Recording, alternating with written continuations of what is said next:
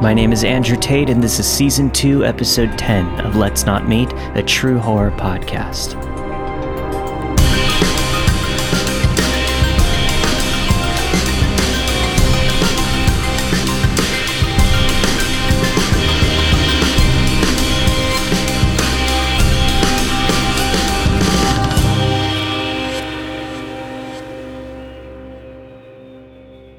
My guest this week on Let's Not Meet is David Ault. You'll probably recognize his voice as one of the many talented voice artists on the No Sleep podcast. Enjoy.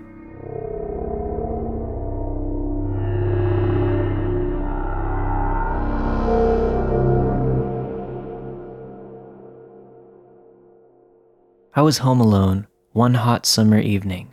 My parents were out on business, and I was enjoying the time alone to do whatever I wanted. We lived in a 2-bedroom, first-floor apartment at the time. From the front entrance was the hall that opened into the kitchen. To the far left end of the kitchen was my room, and to the right of the kitchen was the living room, which connected to a small den. My parents' bedroom was also connected to the living room off to the right. It was around 9 p.m., when I had just finished dinner and began my nightly routine of taking out the trash, brushing my teeth, and shutting down for the night. Before retreating to my room, I opened all of the windows in the kitchen and the living room so that the house would cool down over the night. I'm a little bit of a security freak, so all the doors in the house have locks, including my bedroom and the bathroom. I shut off all of the lights and went to my room to watch TV. At around midnight, I dozed off. I had a weird dream, or rather, nightmare, of someone knocking on my door, with the knocking getting progressively louder. It was odd because in the dream I was laying in my bed, but I couldn't move. The knocking got so blaringly loud until I couldn't stand it. Then I heard a scream, and I woke up. My heart was racing, and I was sweating, but no damage done. I looked around my room and glanced at my alarm, which read 4 a.m. Seeing nothing out of the ordinary, I brushed off the dream and laid back down. I closed my eyes and suddenly heard knocking on my actual bedroom door. A little delirious, I thought I had slipped back into the nightmare. My eyes shot wide open, and I sat up and stared at my door, trying to listen. There were 3 slow knocks that followed. My very first thought was that my parents were back early with food or something and they wanted me to have some. My dad was notorious for knocking on my door when he got home late at night to check on me, sometimes without calling my first name. I always told him it spooked me and he should announce himself when he knocks, but he always forgets. I got up and began walking towards the door, but something felt wrong. When my parents came home, there's usually commotion. They might be having a conversation, or I can hear their keys jingling, my mom's heels, footsteps, something. This time, though, it was dead silent. I stopped halfway to the door and called out, "Who is it?" No answer. I opened my mouth to call out again, but before I could get my first word out, there were several rapid knocks on the door. Very persistent knocks, as if it were an emergency, and whoever was on the other side needed to get in now. I felt a lump in my throat. My mind was racing, and the first thing that I thought of is that maybe it was my dad on the other side. What if he was choking and couldn't speak? What if he needs my help? I was frozen in place and could not move. I said, "Who is it?" once more. Again, nothing. "Please say something. Please tell me who it is. It's not funny," I said. A few moments of silence went by. Suddenly, it was as if someone threw their whole weight against the door. Rapid, loud bangs began attacking the door. Kicks, punches. It was as if there were 3 people on the other side trying to bang the door down. It was so loud that I started crying. I found myself jumping backwards and crawling to the corner of my room. The violent banging went on a few more moments, then silence. I sat in the corner frozen. My hands were covering my mouth and tears were rolling down my cheeks. I thought this was the end. I was shocked the door was still stood because when I heard the first bang, I thought the frame would come crashing down and whatever was on the other side would instantly enter and end my life. I sat there for a short period of time, but it felt like an eternity. Suddenly I heard clinking, the sound of metal brushing into each other. I knew whatever was on the other side was going through the silverware drawer. If my life didn't end already, this was the last chance because I wouldn't get another. I sprang up, climbed onto my dresser, sitting against my window, threw open the curtain, and shoved the window down and climbed out as quietly as I could. I fell to the sidewalk and ran to the police station down the road. I was hysterical and told them what had occurred. That night, my parents were called, and they did an investigation of my house. The only things out of place were a cigarette butt left at the base of my bedroom door and a butter knife on the kitchen table. In the following months, we moved out of that apartment, and thankfully, I can say that was the most excitement that I had ever been through. I soon went to college, graduated, and moved to a new state with my family nearby, and life is continuing as normal. I'll never know if it was a prank that night or someone was actually out to get me, but whoever you are, let's definitely never meet.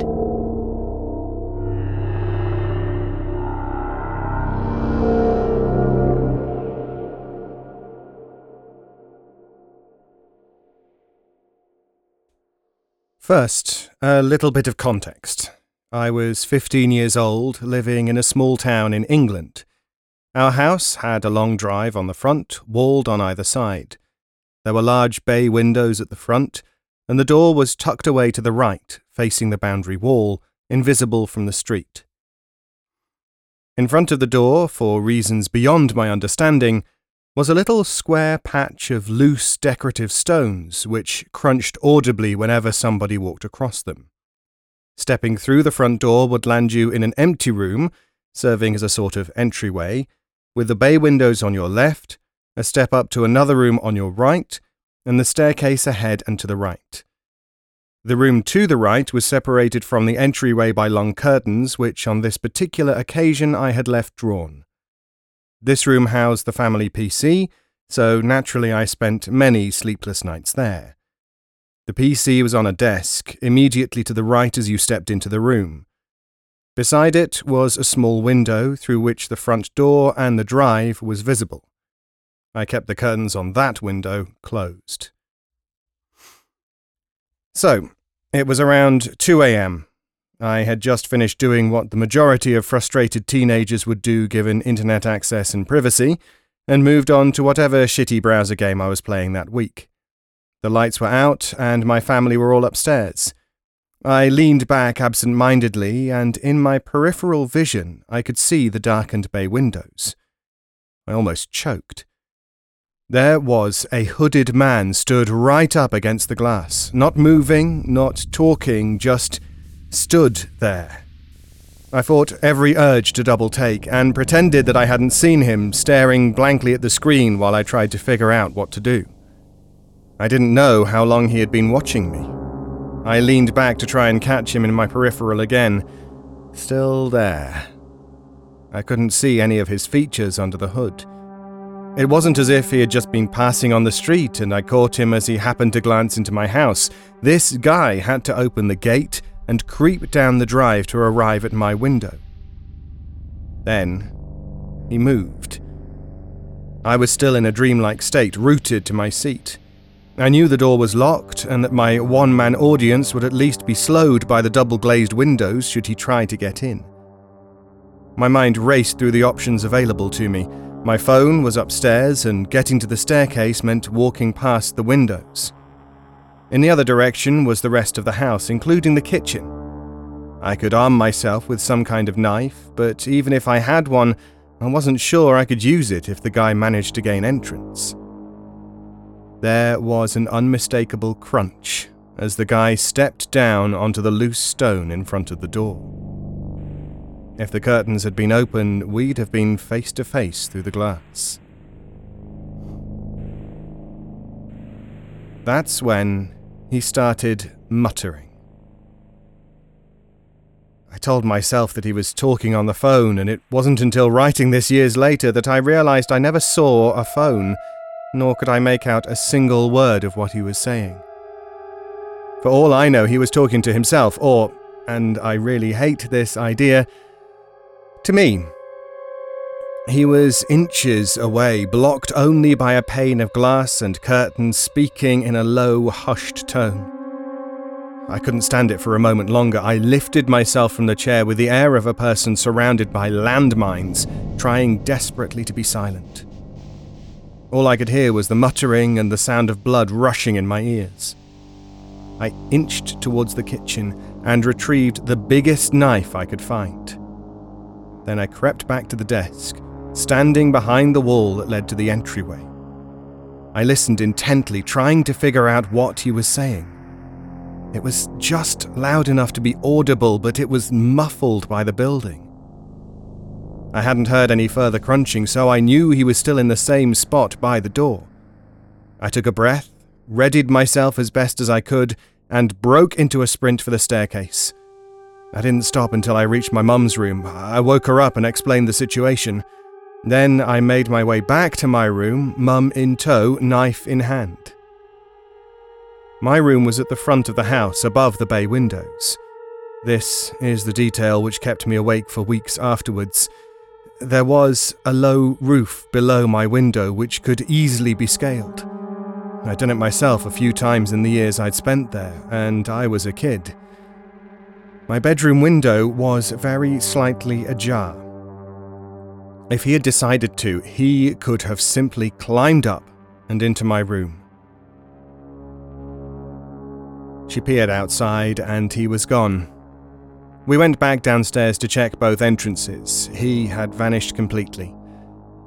I didn't sleep that night, and I kept the light on until sunrise. We got in touch with the police, but nothing came of it.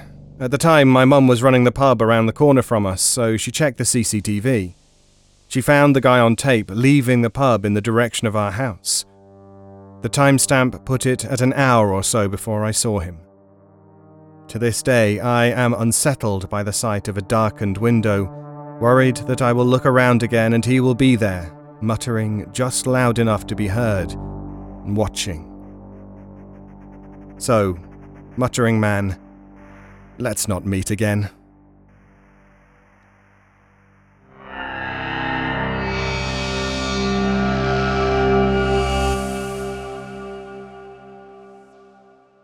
This story occurred when I was pretty young, maybe pre-K. Although it happened a while ago, I'm 22 now, I still remember it vividly. Growing up, we had a carriage house behind our home that my parents rented out. It was a small, one-bedroom apartment. The last man who lived there gave me the creeps. Apparently, he moved down to Savannah to be close to his mom. He did his laundry in our house, and I always hid from him when he was around. Despite tucking myself away behind shelves and around corners, he always found me. He thought it was funny to ask when I was going to start doing his laundry, while looming over me in his dirty wife beater. Although my parents believed I was just being shy, I knew there was something wrong with this man. He had an unhinged grin and cold black eyes so often described in these stories.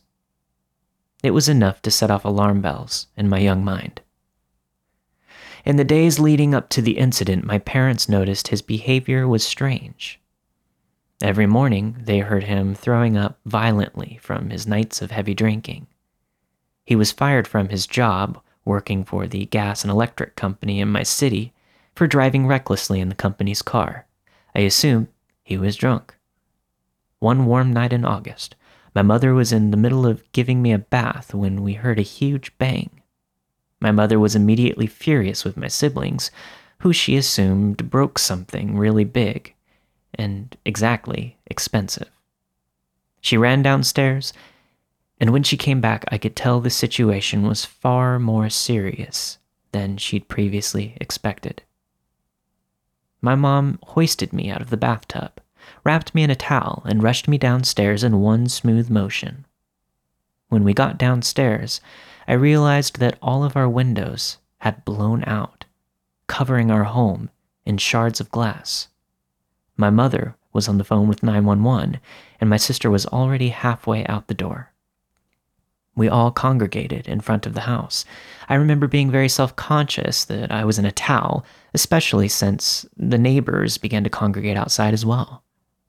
It turned out that the man renting the carriage house decided to take his own life that night by cutting the gas line and lighting one last cigarette. He knew which line had to be cut because he worked for the gas company. Normally, the explosion would have obliterated our home as well. However, the termite damage in the carriage house's roof or attic caused the roof to blow upwards. If the house wasn't damaged, the explosion would have blown the walls outward, which would have reduced our home to rubble. I don't know anybody who's been thankful for termites, but those little bastards saved our lives that night. The carriage house tenant didn't die immediately. Neighbors found him walking around the alley, bleeding like crazy and laughing maniacally. He passed away in the hospital a few days later.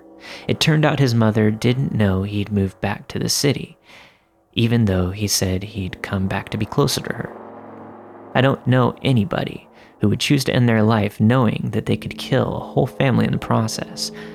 Maybe he didn't know, but I find that hard to believe since he worked for the gas and electric company and specialized in gas.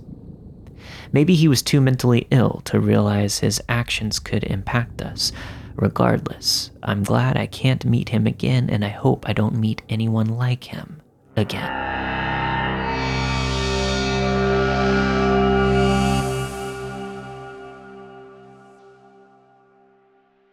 First off, this is the only creepy, scary-ish thing that has ever happened to me in my life, which is probably why it stands out so much in my memory. In hindsight, the location and general isolation probably made it seem much scarier than it was, but at the time it felt like I'd stumbled into the opening scenes of a full-on horror film. Anyway, here's the story. So, just over 10 years ago, I was fresh out of college and had moved back to my parents' house for the free rent and food for 9 months or so before I was leaving the state for graduate school. Now, my parents are super chill and gave me my own space in the house, but being a 22-year-old single guy and living at a house in the sticks, they had just recently moved about 40 miles south of a major Midwest city. It's certainly not ideal, but I didn't have any other options, so I started looking for some work more to pass the time than to save up some money. Anyway, so summer turned to winter and I still hadn't found anything solid, but by then I desperately needed to spend more time out of my parents' house, so I took a part-time gig doing some light bookkeeping for a small business owner guy that my dad knew. I didn't really want to do it since it didn't pay much, was short-term, and wasn't even a real office setup, but again, since my parents lived in the middle of nowhere Midwest, think acres and acres of farms, I knew I had limited local opportunities to make some cash, and this guy was going to pay me under the table as well. About that same time, a friend of mine in the city said that if I just paid him $200 a month and helped clean up, he'd basically let me crash in his living room until I was ready to move out of state. That was all I needed to hear. I took the job. So my dad's friend's family had a construction-type business. They helped out with building stuff a little, but it was ultimately more focused on renting out a few bobcats and large augers they owned, also other various drills and then odds and ends like generators and other low-level construction or farming equipment that someone in that area couldn't afford to purchase, but needed to use from time to time. This was a small mom-and-pop type thing where everyone knew everyone, and the office only opened on days when someone was coming by, and was generally a mutually beneficial situation for the business owners and the locals. Since I had minored in a business-adjacent area and my dad recommended me, they trusted me to go in there for about 15 to 20 hours a week and check and file the rental forms, make sure nobody missed a payment date if there was a payment plan in place, answer an email or two discussing prices and availability and so on. Super easy gig.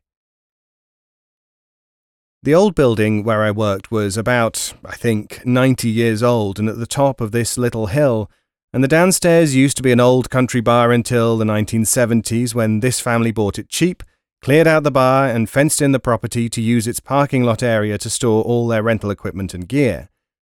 I could generally come and go as I pleased, work any hours I wanted to as long as the work got done, so if things were slow and there weren't any rentals for a couple of days, I'd usually go in after 7 and stay until around midnight or 1, since I knew I'd be alone and could listen to music loud and take my time and all that.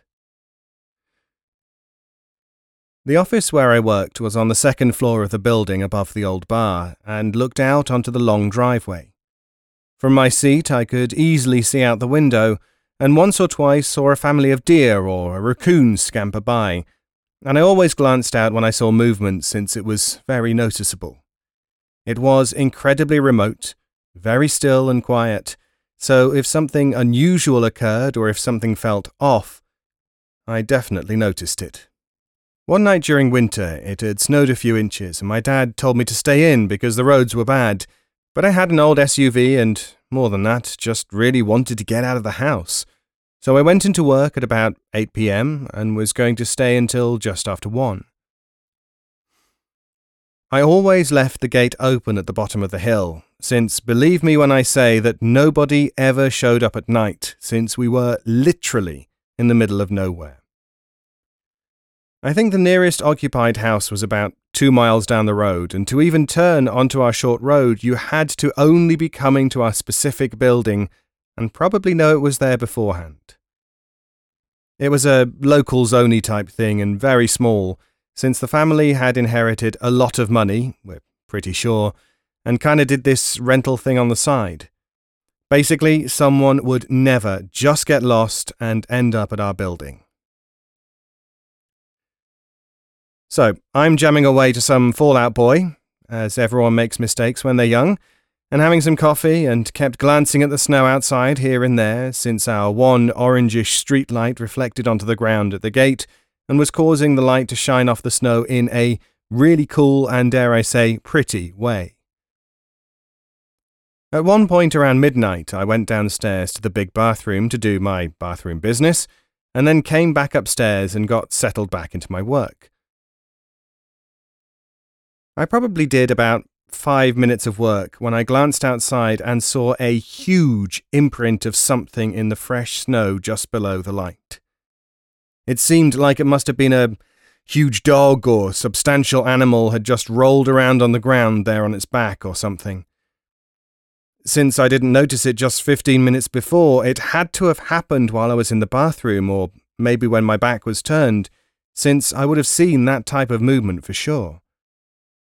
I shook it off and assumed a dog or maybe even a farm animal, this was common, it was that type of area, had got loose and maybe was attracted to the light or something, who knows. At around 2 in the morning I was leaving, and as always got out of my car to lock the gate up, and to be honest I'd pretty much forgotten about the imprint in the snow. But when I looked down I was shocked to see that it wasn't just some disturbed snow, but it was undeniably the imprint of a human-made snow angel. If you don't know what a snow angel is, it's when kids lie on their back in the snow and push their arms and legs back and forth so that when they get up, it looks like the outline of an angel. I used to do this when I was a kid, so I 100% knew for sure that's what it was, and it was deliberately made underneath the light post. But it wasn't from a kid, it was from a very large person, or at the very least a normal-sized adult wearing tons of layers of big winter clothing. I looked up and saw what I already knew, that whoever had made this snow angel could easily look up and have seen me through that window, so they must have waited for me to head downstairs to make this angel. Now, I definitely would have seen or heard if someone drove up to our building, even if I was in the bathroom, So I knew someone had to have walked deep into the freezing cold and snow for a few miles, stopped in front of our building, and then do a snow angel in the small amount of time I wasn't sitting in front of my desk window. I glanced around for tracks in the snow and saw that there was one set that led to the nearby woods to the right of the building. So it was clear that the person didn't use the road, but instead came from the opposite side, which made me instantly uneasy, since that side was just trees and darkness for miles and miles. I was definitely a little freaked out now once I realized that someone had just been this close to me secretly in the middle of the woods, and I looked around but didn't see anything amiss at all, and now just wanted to get the hell out of there. When I got back in my car and drove a few feet, I realized that my boss would be there in like 4 hours and might see the snow angel and assume I did it, since he probably assumed I kept the gate locked when I was there.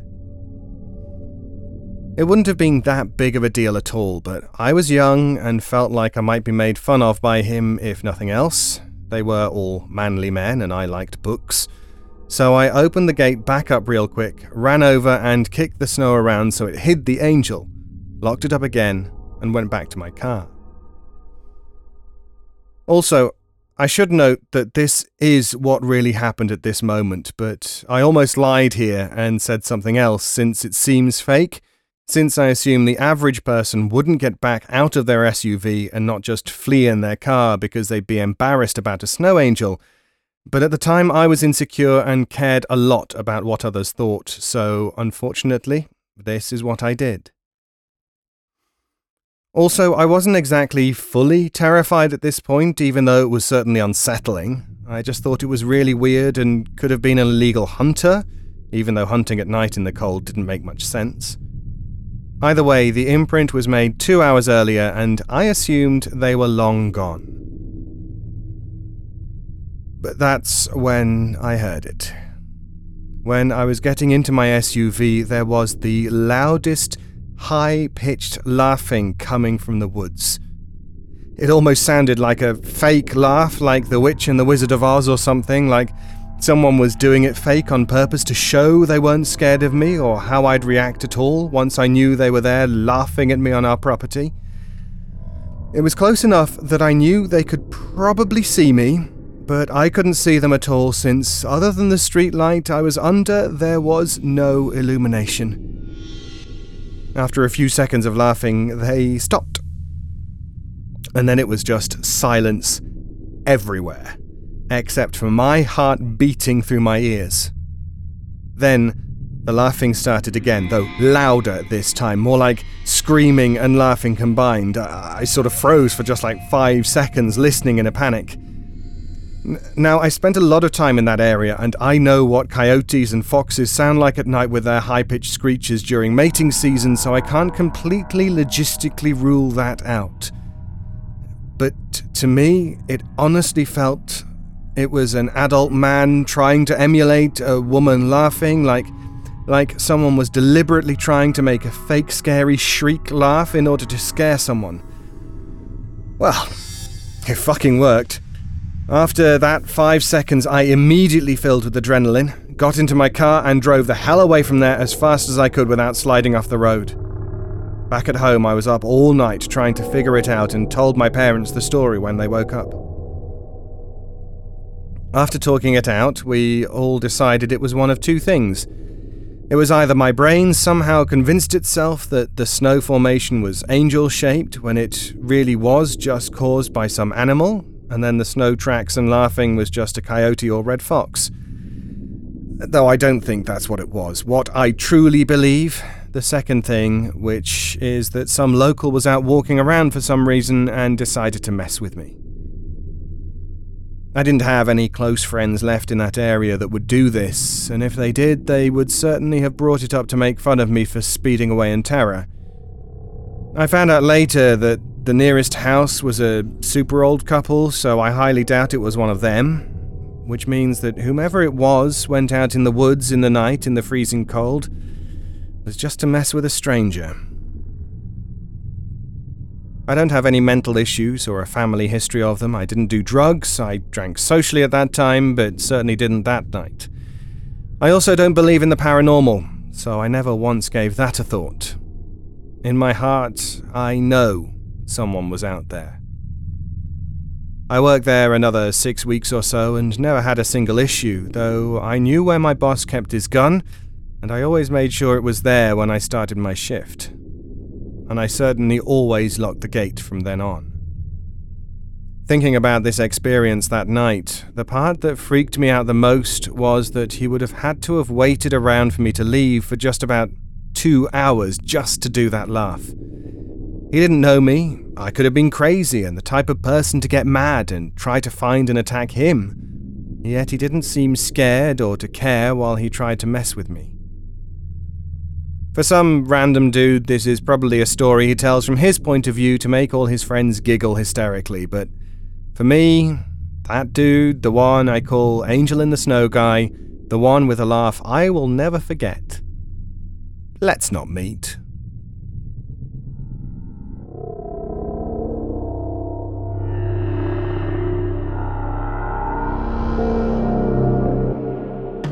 Thank you for listening to this week's episode of Let's Not Meet, a true horror podcast. This week you have heard Knocking on My Bedroom Door by Reddit user Sia Bada Buns, The Muttering Man by Late Basement Seance, The Big Bang by Gabbo, Angel in the Snow by Les Wheel.